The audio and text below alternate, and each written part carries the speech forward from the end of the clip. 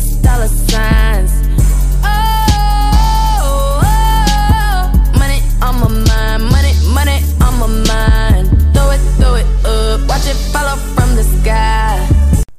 Welcome everybody to an updated edition of the Week 3 Ride-In NFL DFS podcast. As always, brought to you by FanShare Sports. I don't remember if there was ever a time where I had to make an addendum to a podcast. Because of the volume of late news that has broken, I felt like having the old podcast, I say old, but,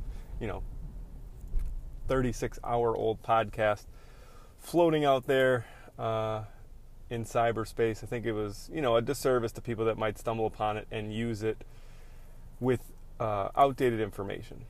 You can go back and listen to it, though. Most of the takes stand, but there are a few things that have come about that definitely need to be touched on. The first thing is Devin Singletary and Damian Williams will be out this week, which means LaShawn McCoy, Darwin Thompson, Darrell Williams for the Chiefs look to get an increase in touches, and then Frank Gore and potentially TJ Yeldon will handle the backfield work for the Bills. The Bills have a good matchup. The Chiefs, not so much. I think they have an offense that really is matchup proof, but to say that we want to target that spot or target those backs against the Ravens is not something that I'm interested in. I think between McCoy, Williams, and Darwin, they'll kind of cannibalize each other. I see a lot of people on Frank Gore at 4,400 on DraftKings. I'm not really sold 100%. I think TJ Yeldon will kind of just fill in for Devin Singletary, and Gore will have his normal workload, maybe a few more carries, but he doesn't get a ton of catches out of the backfield.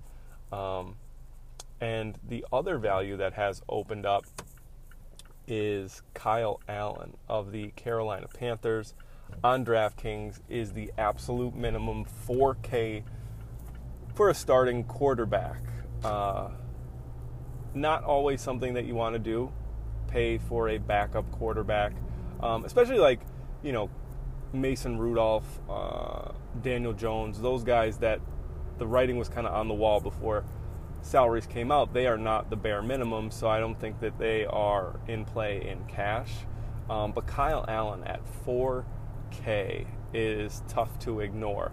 He is he's a decent quarterback. He gets a great matchup with the Arizona Cardinals, who, we've seen over the last 2 weeks, they made Matt Stafford look like Dan Marino, and then Lamar Jackson just ripped them up, throwing and running.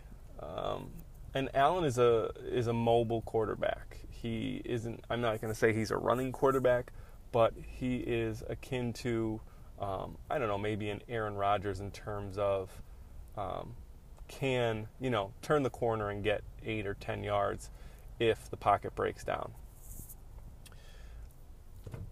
I think that I would much rather, and you have to look at this, you can't look at this from just a 1v1, right? So what does paying down for Kyle Allen do for the rest of your roster, right? You can potentially get 3 stud running backs in. You could potentially get McCaffrey, Zeke, and then one of Eckler or Dalvin Cook, which makes your lineup's floor look really solid for 50-50s, right? And then Kyle Allen at 4K, he's going to play the entire game as a quarterback. Even if he goes for, 220 and 1, you're looking at 13, 14 fantasy points if he tacks on 10, 20 yards on the ground. That's something that I think we can definitely bank on. And then his ceiling is much higher than that. For the projections at 4-for-4 have his ceiling in the 20s, I believe.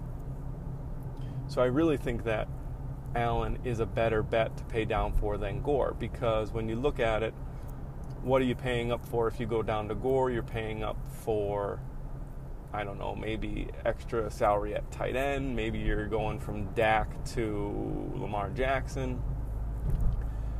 So it's not, I think the paying down for Allen and then getting 3 stud running backs is a little bit, I prefer that a little bit more than paying down at a running back spot. And then one of those stud running backs, whether it be McCaffrey, Zeke, Gore, or Eckler or Cook, is not in your lineup. I don't like not having one of those 3 stud running backs in my lineup. I want them all. So I think that's the issue there. It's not so much that Gore is going to flop or he's not going to get 15 carries and goal line touches, which he probably will. But I think the drop-off from, say, like a Zeke to Gore or Dalvin Cook to Gore is a bit more drastic than the drop-off from, like, Dak to Kyle Allen, believe it or not.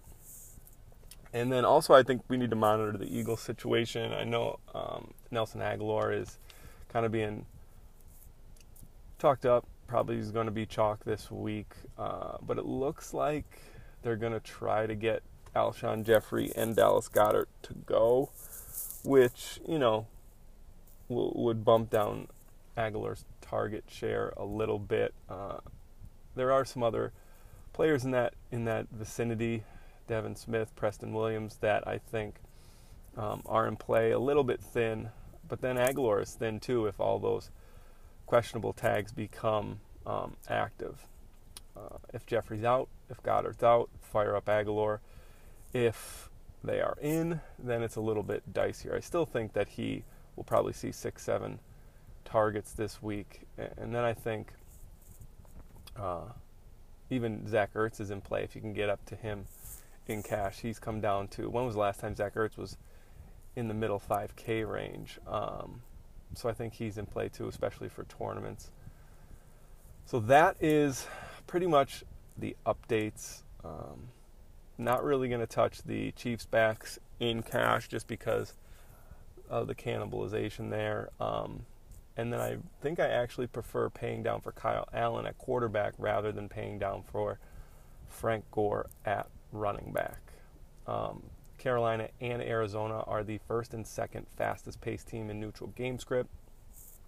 I think there's going to be a ton of plays in that game. I think pairing Kyle Allen up with Christian McCaffrey in cash to try to scoop up all 3 or 4 of the potential scores for the Panthers is a decent idea. And then if you add in Zeke and Dalvin Cook, I mean, your floor is probably 100 right there. All right, that's going to do it for the update for the Ride in DFS podcast. Make sure if you are a 4for4 subscriber, you are tuning in today. I will post some written thoughts on the things that I just said, a little bit more in depth. And good luck in your Week 3 contests. Make sure you are around from 11:30 to 1 to adjust lineups based on active, inactive reports. Good luck in Week 3, guys.